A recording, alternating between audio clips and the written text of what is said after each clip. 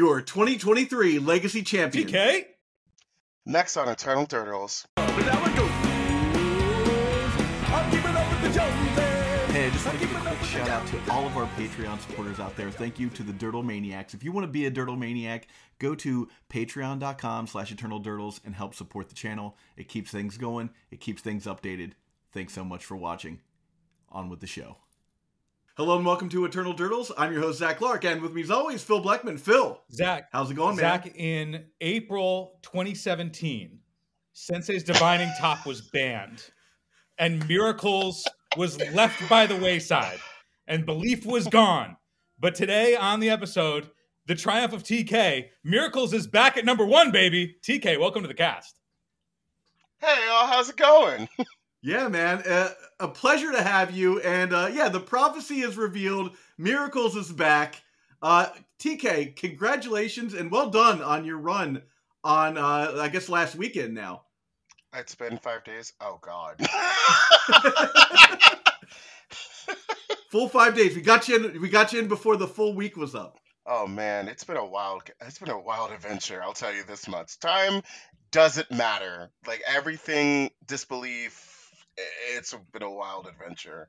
I don't even know where to start. You had a hell of a run at Eternal Weekend. Obviously, I mean, you won the thing. But I think the first thing people want to know is how did you land on this deck? So, as most people know me, I don't play blue decks often.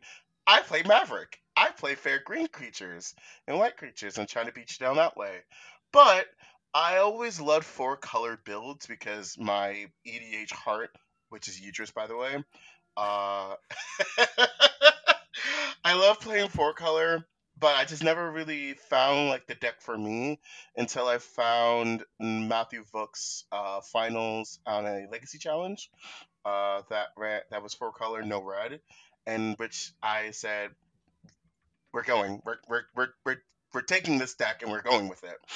So I want to say like a month and a half later, after rigorous testing and my friends going to Prague and getting feedback from that, this is kind of where the list that we decided to go.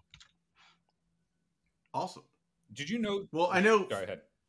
Go on, Phil. I just about to pass it to you anyhow. I just want to know, as your fellow miracle brethren here, did you know going in that? I mean, I get that like Triumph of St. Catherine had the all of the bluster on it going into the finals and like how good it looked in the finals because like it just knocks Delver to the ground.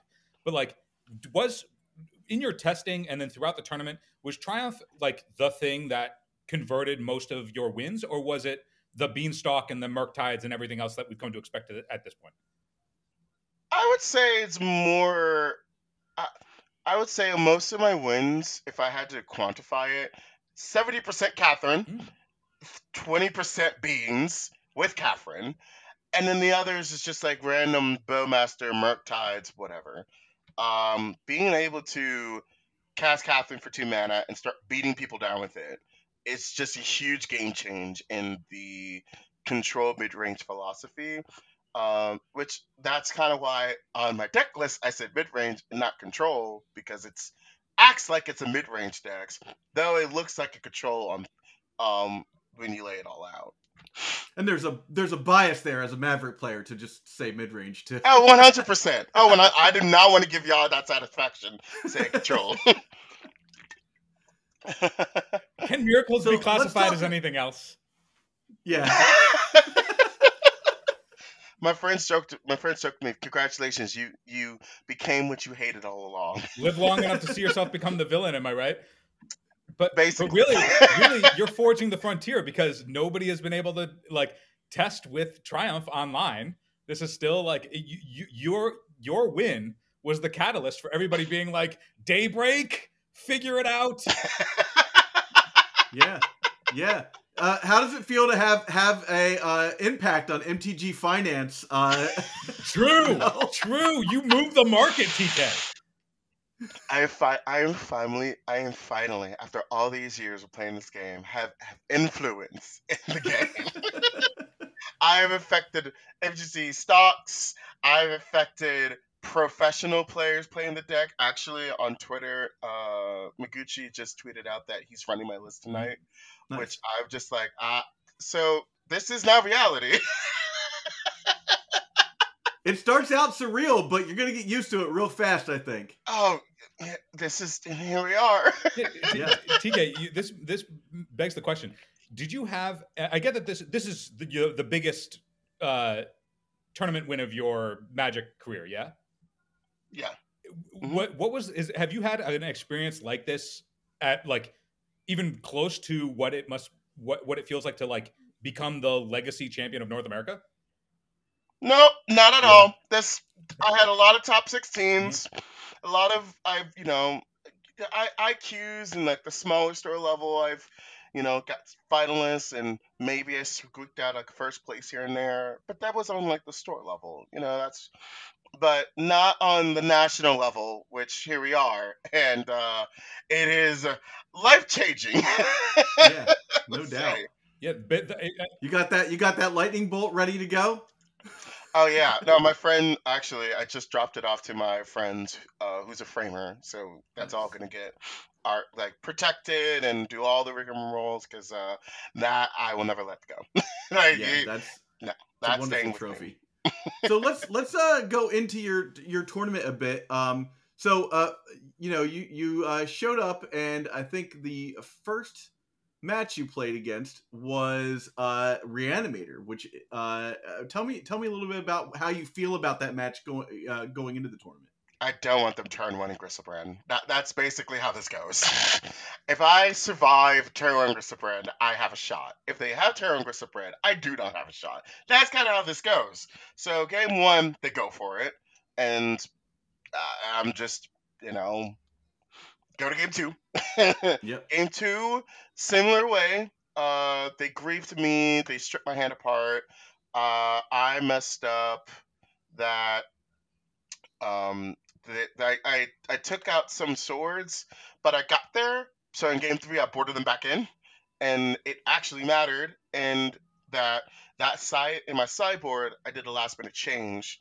So I used to run Unlicensed Hearse, which is a 2-mana tap XL up to 2 cards from a single person's library. And Matthew Vook, who was the one that made the deck really popular, reached saw me and we talked, and he said try Spellbomb, and he'll Spellbomb instead. And so I did, and I found it, and I casted it, and I won the game. Yeah, there you go. An auspicious beginning to a wild tournament for you. It's been that round one was going to be like, okay, this is not going to be easy. Here we go. Yeah. So round two, you run up against Dimir Death Shadow. Mm-hmm. And how do you again? Like I like to get in the mind frame here. How did you feel about this matchup walking into the tournament? I had some playtests against a lot of blue decks, and thankfully my LGS, my friends, we kind of ran through like a series of decks that we would expect to see. So like Initiative, Painter, Shadow, Delver, Acast, Storm, like the top 10, let's say. So Shadow was one of those matchups where as long as I have a swords, I'm pretty favored. And it happened because my opponent thought I was on bug control because I never revealed white at all. And up until I found the fetch land, and I just cast swords on the Murktide, and it's one-sided terminus. As the tale is always time.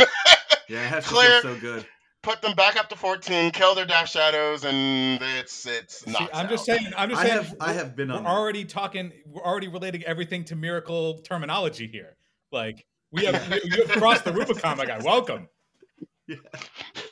I've been on the receiving end of losing 2 Death Shadows to a Swords to Plowshare, so I know how just baller it is to just Swords to Plowshare is one of them, but to hit a Murktide and get a Death Shadow off of it, that's chef's kiss from the other player's perspective. It's disgusting. That's what it is. And so that's basically how that worked in round two. Through the first 2 rounds, you went up against very clearly Thoughtseize heavy, strip your hand apart shells. does it feel like the build that you played is well lined up against cards that attack your hand? Yeah, it's one of those things where all of my threats have some, oh, not recursion, but you have to get rid of them multiple times to kind of really lock me out the Mhm. game. Catherine, for example, when she dies, shuffle it and the other 6 top cards of your library back on top. So eventually I will see Catherine again. Mhm. So yeah, the Doxy's decks aren't, I would say it depends which Thoughtseize deck it is. If it's spell based like Storm, that's kind of difficult to beat because most in mid range food cycle, as you say, we kind of get preyed on combo. um, And you're not getting they're not giving you the time to gain that value back from your beanstalk. yeah, yeah.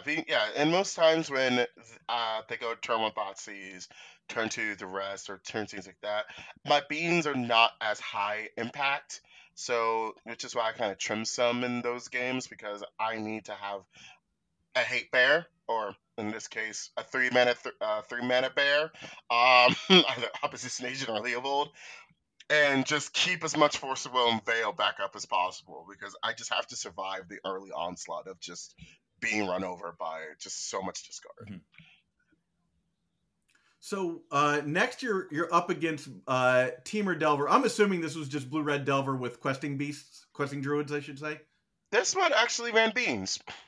Oh, Yeah. okay. So this Okay. is the old school red Delver with I can't remember the green monkey. Hooting Mandrills. There you go. Hooting Mandrills. that's my invitational card right there. Okay. All right. So game one, it really came down to who had more beans. I did. Game two, I lost to very early Darcy, Delver, Questing Druid, kind of like getting Delvered out. And then game three, it came down to me having more, not having more beans because my opponent had 4 beans and I only had 2, but my bindings found me better cards faster than their cards drawing them. So yeah, that's how that worked. I'm just noticing something looking at your record here. You have 2 rounds where you played 2 games. Those were wins for you, but you played 3 games in every other round that you played. Now, I don't know about the finals because it doesn't say in the finals. Did you play 3 games in the finals? We played 2. You played 2. Okay. So that has to be like that. There's a level of attrition there, just making you think that much more during the day. Did you notice that with the deck as you were playing, or did you just think, whatever, I'm just making it to the next round? If I have to, if I have to leverage my sideboard to get these wins, I'll do it. This is where the trick came in today. Throughout the tournament, we wrote a sideboard guide to alleviate brain power. Smart. I did as well. Yeah, you have to. Yeah, at these big events. And the other thing I started to do after round 2 was immediately when I got up from my match, I went outside to get air for like 5 to 10 minutes because when you're in a convention hall all day for 12 hours, you're breathing the same air. It's recirculating, but it's not that fresh, river air, whatever we want to call it. And that really helped me kind of just keep my mind sane for 9 rounds all day. And we had the battle cry of the cheerleading convention happening next door as well, which constant noise there. It's never a Magic event without a cheerleading competition. It's so weird. How does that always happen? I can think of at least 4 off the top of my head that you're at a Magic event and then there's like a cheerleading competition next door. It's like they scheduled them together or something. They must get a discount. There's like a tack on fee. So I just want to point out, I'm looking at the Teamer Delver list, and so in this list, I don't see any Hooting Mandrills, but they do have Ethereal Forger. That's what it was. But I remember there was one point where I forget exactly when, but I was talking to Anurag. I think it was at the last Magic Con we went to, Zach. I was talking to Anurag, and I was saying, hey man, we need to figure out this Beans deck with Hooting Mandrills and Ethereal Forger, not because the deck is necessarily good, but if you have Hooting Mandrills and Ethereal Forger in the same deck, you can call the deck Hootie and the Blowfish. and that's worth it. That's worth it enough. Oh man, what a missed opportunity. Phil, you know what you Oh have man. to do. You shouldn't even call it Hootie and the Blowfish. You should just call it I Only Want to Be With You and make people ask. You're like, I don't understand why this deck is called this. And then someone explains it and they're like, I hate that you explained this to me. I wish you'd never. I wish I never knew. I would rather be just ignorant. We have all to right, know, so and now this is we know what the future is. We know where we're going now. Yeah. Okay, so next is Naya Depths. Tell me how you felt about this one going in. Oh, this one was very interesting. So typically with depth matchups, it's as from the Mavericks perspective, you generally just want to just overwhelm your opponent's force of wills because more times than not, you're not really going for the 2020 kills. You're going for at the time now it's for Theralingus kills, but you just generally want to grind up with knights and reclaimers and being able to just mm, see a window when you can make the 2020. Um, or if you just have you just green sense for safekeeper, then just make the 2020. Yeah, can't do anything.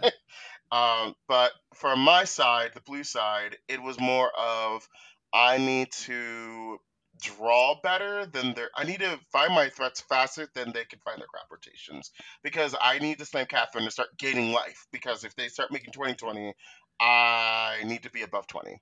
Was there ever a situation in the match where that happened? I don't think so. But I will tell you though how I won game three. So my opponent has a safekeeper and a bunch of lands. They're not doing anything, and I have two beans and bindings for days. So at some point I said, I'm just and there's an opposition agent. That's important too. Uh, that's kind of important for this one. So Okay. I binding trigger beans to start drawing two cards, knowing that the only target I have is a safekeeper. They're going to use it to give it shroud. I'm just churning my deck over because I'm just casting these bindings and drawing two cards.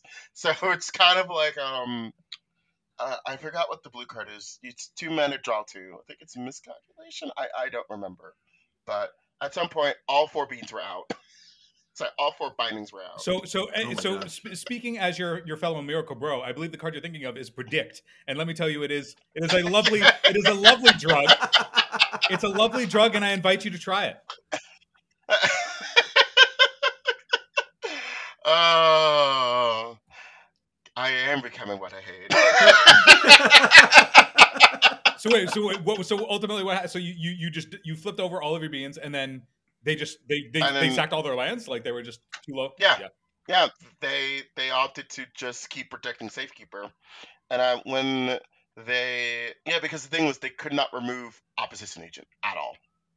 Op stayed on the battlefield, and they revealed their hand of two green sun zeniths, a crop rotation. It was pretty much lights out. That must have felt good. Yeah. Oh, it felt real good, and it's staying in the sideboard forever. So then we go up, not the same deck, but a very similar style of deck is lands. So you play lands next. This is one of those matchups where I wish I'd never get paired ever again, because it's a matchup where it's really rough from my side of the field. Yeah, I mean, Wasteland is tough for you to begin with, but if they could recur it or whatnot, or just call them up constantly. It's Mazeviv. Yeah. I can't beat Mazeviv. If they have an early Mazeviv, I really need to start. I don't really have much ways to kind of swarm the field fast enough. So if they get to, make multiple Mazevivs, I can't win the game. So game one, I was able to reveal an early Catherine Miracle and just pressuring it down and just force the will all crop rotations because I would just lose on the spot if they get Mazeviv. So I was able to win game one. Game two, I messed up in that I should have just played my basics out early because they had a life of the loam engine going. Oh. So the game went out too long and I lost my resources, so that's what happened. Game three was more back and forth. They didn't have an early box diamond or early exploration. They kind of just slowed, like they just played a land every turn, Urza Sagas. But what was a game-defining moment was We're in turns. It's my turn, and it's turn 5. I have a Murktide, that's a 7/7, and a token, a Bowmaster token. And my opponent is at 8 life. They have a Construct token. I draw Dress Down. I cast Dress Down, and I attack through. Oh, Dress Down. Phil, we'd love to see it. We love to see it. We look, if your opponent has the Urza Saga construct, they're not the good guy. You can't be the good guy with Urza. If you're playing Urza Saga, you just can't be the good guy. Like, Zach, I'm sorry, bud. I know you play a lot of Urza Saga. I'm not the good guy. Look, we know this. Look, I am the Razor Ramon of this podcast. Let's be for real. I'm dressed like right now. I'm dressed like I'm Ted DiBiase, the $1 Million Man, but as like a Pac-Man arcade system. When everybody kept asking, people would come up to me at EW and be like, "Why does Zach have a toothpick in his mouth?" And I'm like, he's the bad guy.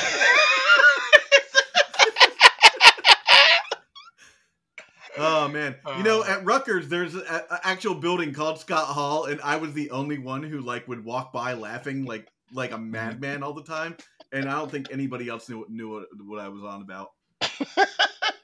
So next is Doomsday. So let's talk about Doomsday, because I feel like this is a matchup that's super tough for your deck, because while you do have a swath of permission, you're not out there trying to stop combo decks. You're more about the fair matchups. Yeah, going into this tournament, I said to myself, if I face Doomsday or Storm, I'm okay. It's 5% of the field. If you face it, you face it. We've done our best with it. Call it a day. So game one, I won. Because the Doomsday pilot they didn't have a Force of Will to counter my Force of Will. Sorry.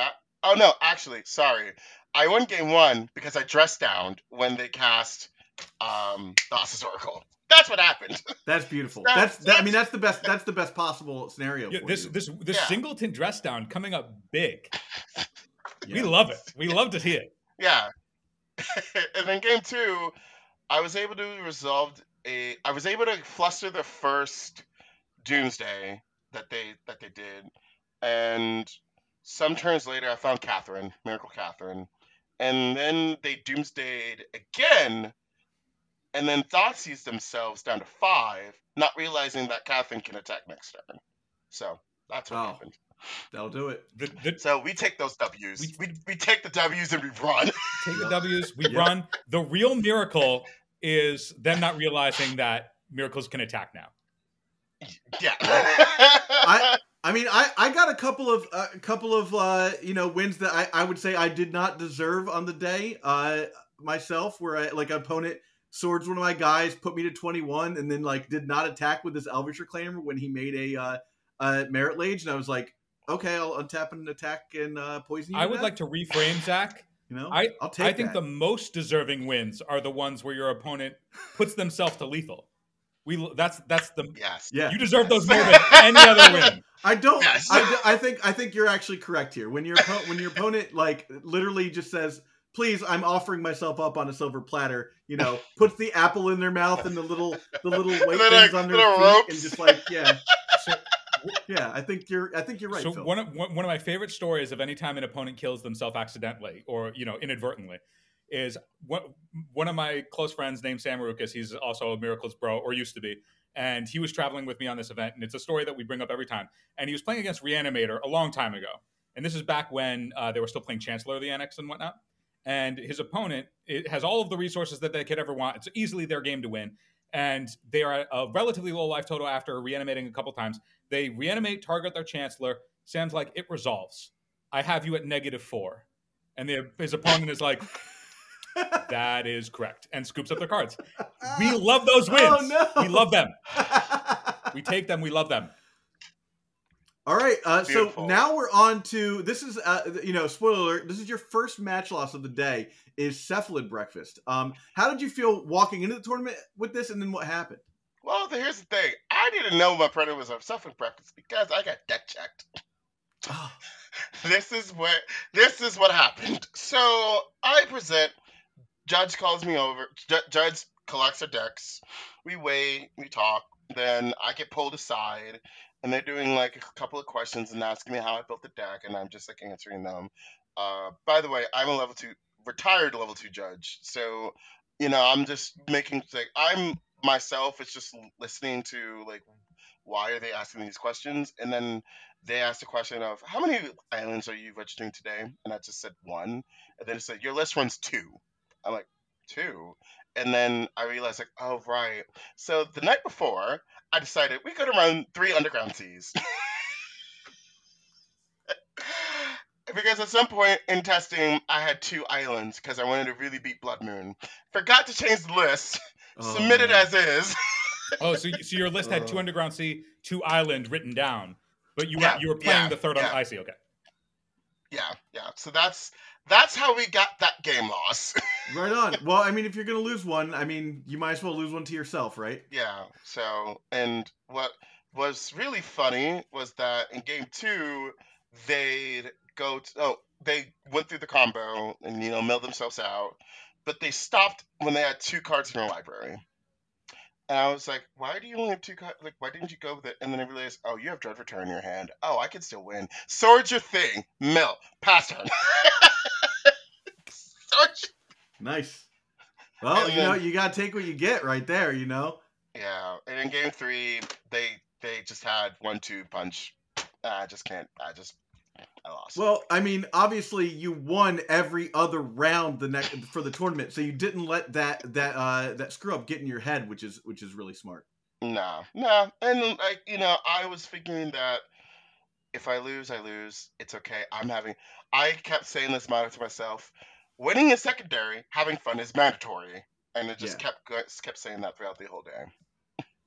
And it seems to have worked out. All right, so now we've got Is It Tempo. Why is this deck not called Is It Delver? Is it a Delver deck? I don't know. Let's find out. I'm about to find out right now. It is. It is not a Delver deck. Oh, well, actually, we'll explain why when they predicted. Oh no, wait, they do have Delver. I'm sorry. I was like, this is a 4 Dragon Rage Channeler, 4 Delver of Secrets deck. It's very much Delver. Yeah, it's a Delver deck. I don't know why they say Is It Delver. Anyhow, so how'd this match go for you? Oh, just my friend Paul Lynch, who is a big time legacy pilot of all Delver variants, we played this matchup religiously, and to the point where it's kind of like second nature to me. Like, I know what to side in, I know what to side out, I know what cards I need to Hydro Blast, and that's it. So game 1, I had an early Beans, I had an early Binding, and Catherine's just gave me so much life, I was out of reach.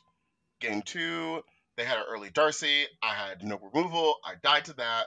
Game 3, I had a lot of cantrips trying to find the swords, and eventually I drew into my removal suite. And at some point, the game drawn out to I have 8 lands in play, and so I cast a Leovold. It resolves. Then I cast a Murktide. It resolves. And at some point, I don't remember, but I know my opponent tried to pop at me, press progress, in which case I just revealed this Hydro Blast and I just said GG. Yeah. So you didn't end up leveraging St. Catherine in this match at all? It's not much so. Like, Catherine helped out, but sometimes having an 8/8 Dragons is faster than a 5/5. Yeah, it turns out, yeah. And I only say that because your deck seems poised to destroy Is it Delver in this scenario, just because between just being able to go over the top, having the removal suite, and on top of that, having Geist of St. Catherine, Triumph of St. Catherine to gain life, just seems like every angle of your deck is built for this specific matchup. Oh yeah, 100%. So far I have a 90% rough percentage win rate against all Delver variants. And it's just at this point it's second nature. Yeah, game ones, it's very difficult for them to remove both. I mean, Triumph as its own thing, but like game ones is also very hard for them to remove a resolved Murktide if they're in this case their 1 Unholy Heat is out of range. Then they have to at minimum 2 for 1 themselves. which is obviously not going to be great. So they have to fight over that stuff on And the if stack. you have a counterspell, that's bad. It's bad. So they have to fight over it on the stack. Also, this particular list was playing 3 predict in what is otherwise a Delver shell. Now, if for like context, if you were to take the rug list that won Europe and remove the questing druids and put in predicts in that slot, it's the same list for the most part. Now he removed the portents and he added a little bit more soft counter magic, added the unholy heat and the stuff that was going with the druids. But otherwise, it's just like classic, very clean blue-red Delver with predict, setting up with Dragon Rage Channeler and whatnot that also can like help turbo your Murktides. But like this list is not suited to deal with a Triumph at all. Even though, and even so, post board, like he was on 2 Price of Progress post board. Typically, the way that people will navigate against Triumphs, and I know TK knows this because he is now the Triumph marquee. But when you're playing against Delver with Triumph, and for the people who eventually maybe not ever get to do it on Moto, what happens is they'll try and force your Triumph and then surgical it. And this Delver player was not playing any surgicals on the board. So they were just not respecting Triumph at all coming into this event, it seems like, hoping that Price of Progress was going to carry them. And as we have learned, not the case. Not the case. Speaking of villains from before, now you go up against 8cast. 8cast. So this matchup was one of those things where, in theory, I'm favored, but in actuality, it might be a problem. So game 1, this was round 9 at this point. Like I'm just dead. My brain does not remember anything at all after this. The only thing I remember mostly was that Catherine's won me the match because in game 3, my opponent had a Kappa Cannoneer attached to a Shadow Spear, and I had 2 Catherines, and I realized that at some point I'm going to win this race. So yeah, that's all they wrote. tough to beat multiple Baneslayers. Also, yeah, and like you had said before, you have access to Dress Down, which is good in this matchup. Obviously, you don't have any like giant I'm just going to get rid of all the artifacts, but you are playing 2 Pernicious Deed in your board, so. I did deeds. I did deed them once. Yeah, that seems like it's pretty good. Also, I have found, and TK, tell me if this was your experience as well in testing and in this matchup. I also find Kappa Cannoneer to be fairly, like, if Kappa Cannoneer isn't like blitzed on turn 1 with force backup, or turn 2 rather with force backup, it's relatively anemic against the control deck because you eventually just get to like turn off the ward by paying for it, and it's just like it does not hit nearly hard enough because the ward just does not have the same kind of text that it does against like Delver or another deck that's not trying to hit every land drop all the way down into the late game. Is that like what you've experienced? Yeah. So there actually was a judge call about ward because there was a question about when does the trigger on ward get missed? Because under my assumptions, if you target a creature with ward, you have to announce ward at that moment and you take another game action, you missed a trigger. But in actuality, it's actually under the triggers on like Paralysis and Exalted, where it's only relevant. It only matters when it becomes relevant. So if I swords it and you force it with my swords, and I counter it, like okay, then we go back to the swords, and then you said trigger, and I still would have to pay. So that was a misunderstanding on my part, and that's caused like a 10-minute judge call. But during that time, I realized, I'm just gonna win. I don't need this. This sword cannot get resolve. Out of here, judges. This sword cannot resolve, and that's fine because I'm still gonna win. But that is good. That is good to learn because like I did not know that ward fell under the prowess rules. I would have assumed that like if you swords and then another game action is taken, I would have had the same thought that you did, that they just missed the ward trigger because I assume that you would have to announce it because I would think it's similar to like a chalice check. Yeah. But it's under that category.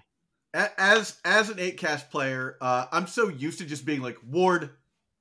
Like as soon as it happens, I like pick the card up. I'm like, are you dumb? So I feel like I would never miss that trigger. But now knowing that I can't miss that trigger for the most part is kind of great. That's how Zach actually talks to his opponents too. He's like, "You absolute, buffoon, you fool! I'm an absolute monster when I'm playing. You absolute dolt! Do you not know? You should see me play with my nephews. Oh, They're just crying afterwards.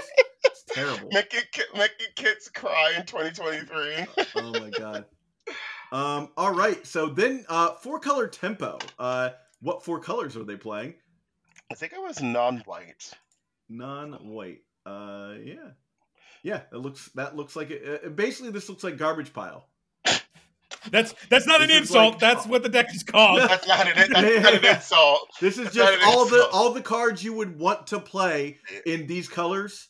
If you were a legacy deck, right? You've got Dragon's Blade Chandlers, Bowmasters, Seek the Beast, Questing Druid, and Murktide, and then your classic counterspell / cantrip suite. It kind of reminded me of like Check Pile, like way back in the day when you ran Strix, Deathray Shaman, Leovold, Deathray Shaman. So it kind of felt in that regard. Which, by the way, if there's any deck I miss the world that I want to come back, it's Check Pile. But we can never have Deathray Shaman ever again.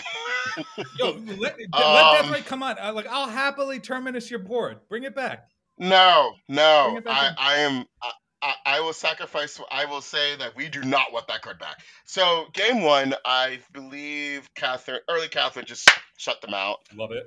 Game 2, they Darcy'd me, or they early Murktide me. I can't remember most of this matchup. Game 3, it came down to my opponent not having enough permission spells, because I just Catherined like back to back. And yeah, that's how that worked. Did Molten Collapse ever come into play? They played. Nope, that one got forced ruled immediately. It was like, nope, get this out of my house. All right. So then, after that, so we're into that was the first match of the second day. We're going on to the second match of the second day with Boros Painter. This seems like it would have been an uphill battle for your deck. It was an uphill battle for me because, my God, they have so many ways to win. I have to worry about the graveyard. I have to worry about initiative. I have to worry about Saga tokens, Blood Moon. So there's just so many axes that I have to fight through. So game 1, I don't know if I won or lost. I can't remember most of it. All I remember was game 3, which I had to deed them twice and a terminus to knock out this game. Wow. And I think American Catherine at the end of it just kind of like helped seal it up, because they were at 10 life and 2 swings of Catherine and I won. But no, that was a feature match. I don't think they showed it on camera. I haven't watched the vlogs all the way back. But yeah, it's a 50-50 matchup. A painter being able to have swords on my creatures is kind of annoying. Yeah. So now that you basically have to think about your force rolls, like what is this card rolls going to be? If it's trying to protect my creature or to prevent them from advancing their game state. So that's kind of because most of the time force will for me, I just counter like, I don't want you to have it. But in Painter, it's one of those, I need to protect my creature. Yeah, you got to decide the classic who's the beatdown. Are you going to be the aggressor here? And that opens you up to getting snuck with a combo. Mm-hmm. And this deck was also, I mean, as is the case with Painter typically, but between 5 Red Blast effects and 3 Swords to Plowshares, like, it is tough to stick one of your fatties on the table against a deck like this. Yeah. Thank God for Pernicious Deed, because that makes that easy. So then we go into a quarterfinals match against Nick Eldering, who we had on the show. Just dropped that episode today. We're recording this Friday night. This will go up on Monday morning. And this is where you knocked him out of the tournament. Mm-hmm. And he was on Garbage Pile. Yeah. So Nick was very strong in game 2 because they resolved a early Darcy and I couldn't get rid of it. Game 3, they had a mold of 5 and I had turn on carpet. Oof. So at some point, they casted a brainstorm and I just bowmastered in response. And the game was over. Yeah, that'll do it a lot of times. Yeah. To take what, 7 on the board total After you're taking what 8 on the board, I suppose, because you've got a 4/4, and you take 4 to the dome. Yeah, and what a parody breaker Carpet of Flowers is. Because when Nick was on and in that interview too, Nick also was talking about how influential Carpet was, and that if he ran the deck back, he'd run an additional carpet. And you have 2 carpets. He was saying that he would have ran 2 carpets if he could have ran it back. So like that card seems like it's. I get that it sees a lot of play, but it might still not be quite as clearly valued as its effect is against Delver decks. Yeah, carpet, like, of all the games that I won, I'm pretty sure all the games I won against Dover, I had a carpet out. Yeah, it's and I don't think multi-class has ever resolved against a carpet. No, absolutely not. So we go into the semifinals, and you're playing against Cradle Control. This is an interesting one for me because these are decks. Your deck and Cradle Control are decks that do prey on fair decks for the most part. So it has to be an interesting matchup. Oh, it was. Cass, well, shout out to Cass. You gave me the run for my money. Of all the opponents I've had the entire weekend, Cass was definitely the one that's this. We're going to play 3 games. Yeah. We're going to play 3 games. This is not a 2-0 match. So game 1, I believe I got there with the early Catherine. Game 2, no, sorry. Game 1, they got there with just the beats, and I couldn't deal with it. Game 2, I got there with an early Catherine and just being able to just be able to remove all the Fiend Artisans, because that's how I lose. If they untap the Fiend Artisan, I die. That's how this works. Game 3, I don't remember much of the early interactions. I Bone Master at a Manadork or something like that. But what was the defining thing was being able to rip a Terminus to tuck both their creatures in Stampede. Nice. Yeah, that just gives you that extra insurance you need. Yeah, and we're not done yet. Because eventually there's a board state where I have nothing, and I believe Cass has a Reclaimer, an Endurance, and I have Catherine for a lot of life, so they're slowly chipping me away. I have no permission spells left. I have nothing. I just have lands, and they draw for turn, and they natural order. And a part of me was like, I should just concede, because if they get Atraxa, I just die. Atraxa is just game over. I can't beat Atraxa. But then they got Kratos Behemoth, and then I just go, that's interesting. Why didn't you get Atraxa?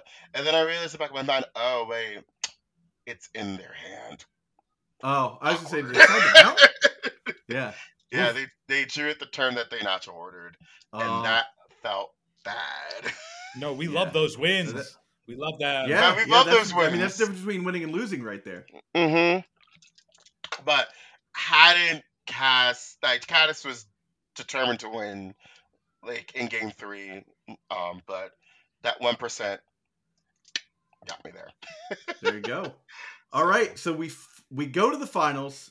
You play Jay on Grixis Delver, and I think we've said this enough, but your deck preys on these Delver decks. Yeah, and here's what was really cathartic about that. Jay is a reigning champion, and Jay and I have gone back for years as friends. I remember we played at his house, and like he was on Sultai and I was on Maverick, and just playing these games. So it kind of was like the analogy of he's Gary Oak and I'm Ash Ketchum, and it's the champion league. Like it is like the final music when you get to that room, and it's just like it's literally just literally that. I mean, so did it feel powerful knowing going in that you were Ash? Like you knew that you couldn't lose, right? We know how that story goes. Yeah. So I'm pretty sure I had the best storyline out of all the Eternal Weekend moments. Like, to game 1, it's on stream, like it's live, so everyone's watching us, and it's just, I just want to say, like, it's one thing to play on stream. It's another thing when you get after the game and like all your friends are sending you like photos of me playing on stream from all over the country, and it's just this surreal moment of just like, Yeah.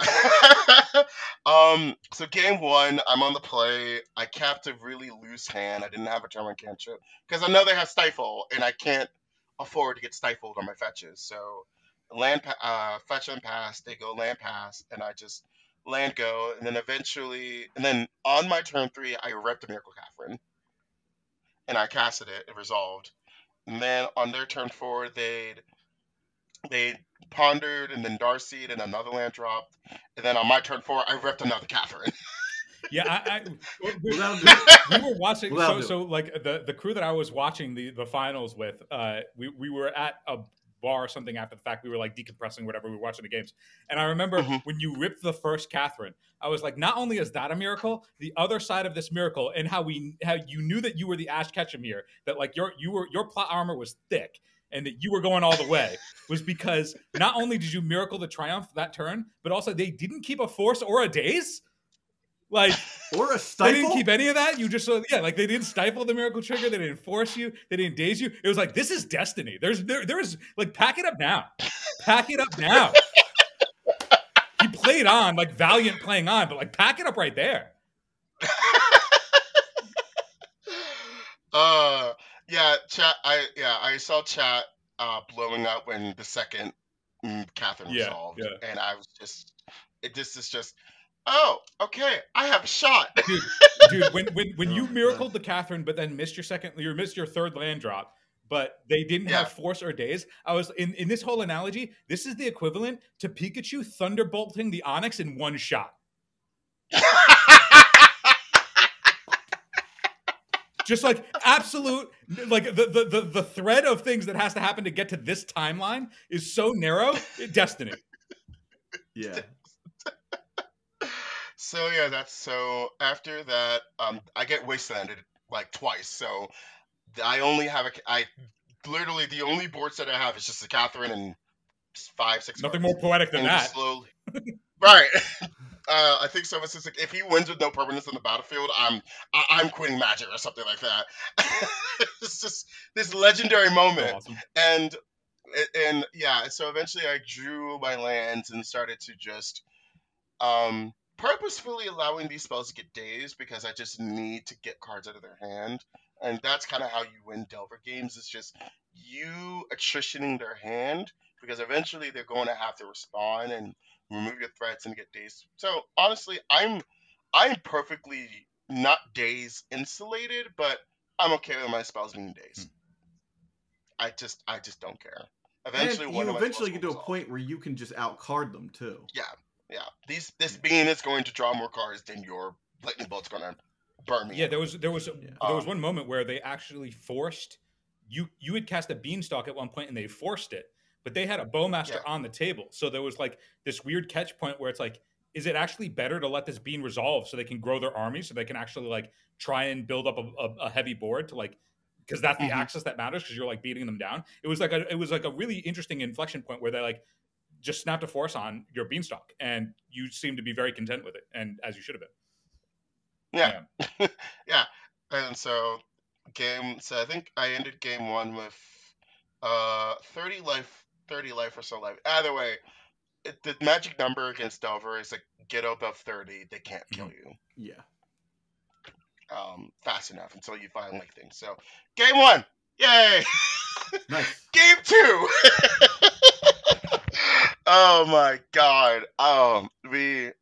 So in this matchup for listeners at home, you typically want to board out your Force of Wills and your dress down because the way that the matchup plays out, I go more into like the mid-range plan where I have all my removal suite.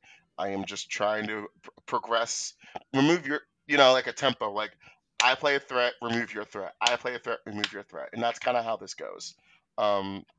So being able to turn one carpet them, and not worrying about days at all, and then being able to just go dig my deck deeper with beans and find Catherines, and that's kind of how I won game two.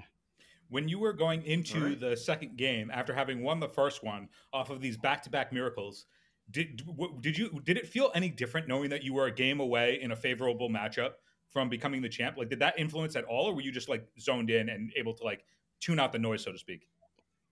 I zoned into not because I knew I was going to need to drive 4 hours home. Yeah. I just wanted to go home. The real win is sleeping, right? Of course. Yeah, I mean, I felt that way. Yeah. You're just like, all I want to do is I've done enough. You know, Right. like if I come in second, that's fine. I just want to take a nap.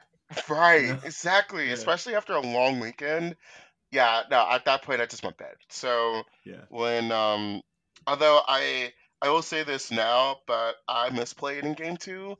When I cast a Catherine, I should have cast a Murktide because they had a Delver that's flipped. So because my life total was at 15 and they bolted me to 12. So if they bolted me to 12, attack and pop me, I was dead.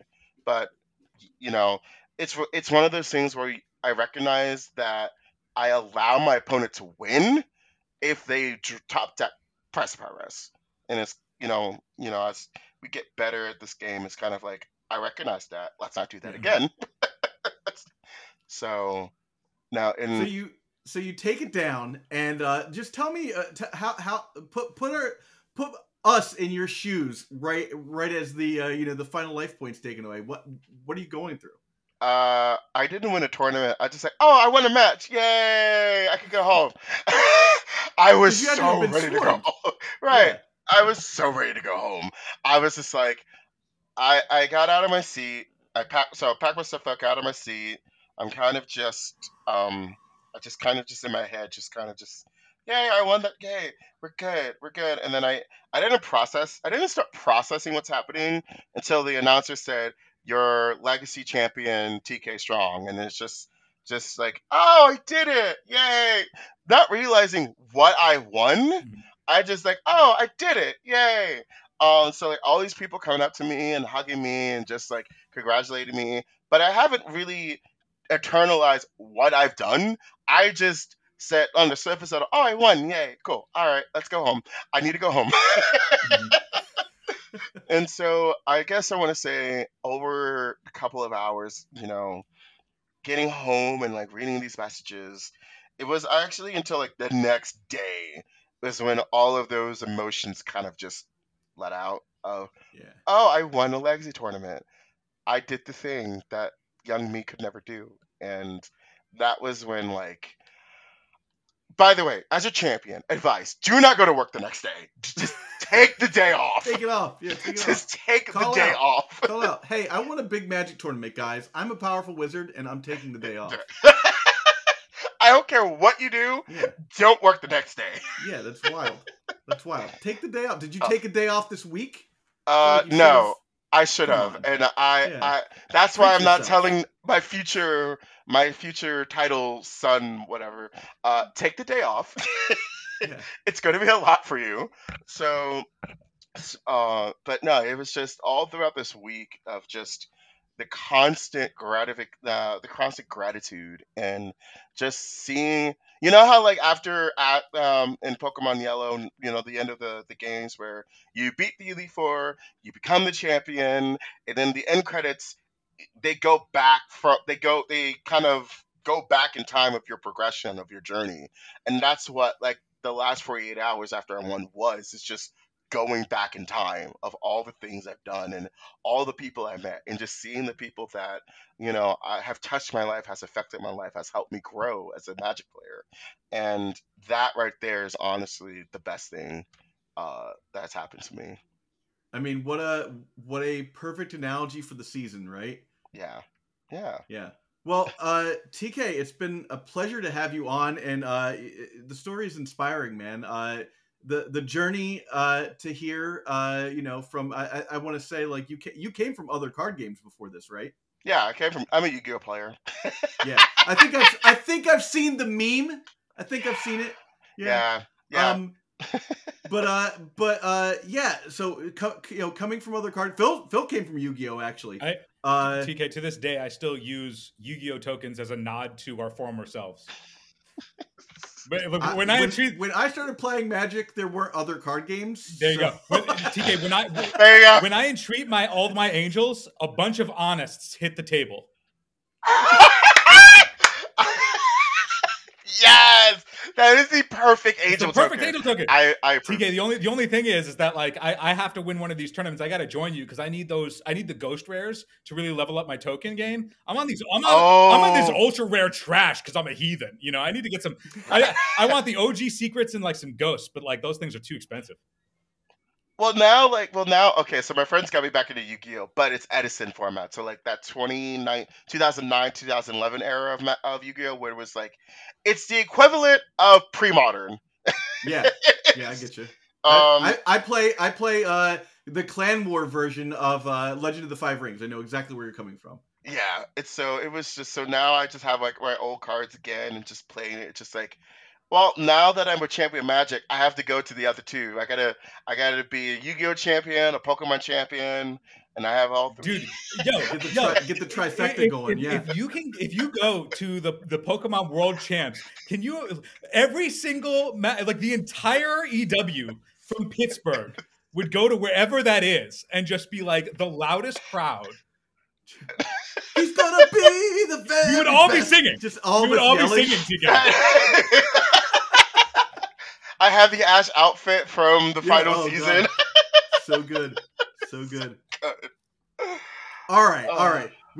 I'd love to keep doing this, but we do have to end eventually. And but I wanted to say thank you so much for coming on. We really appreciate it, and it's really great to get a chance for the community to get to know you better as well.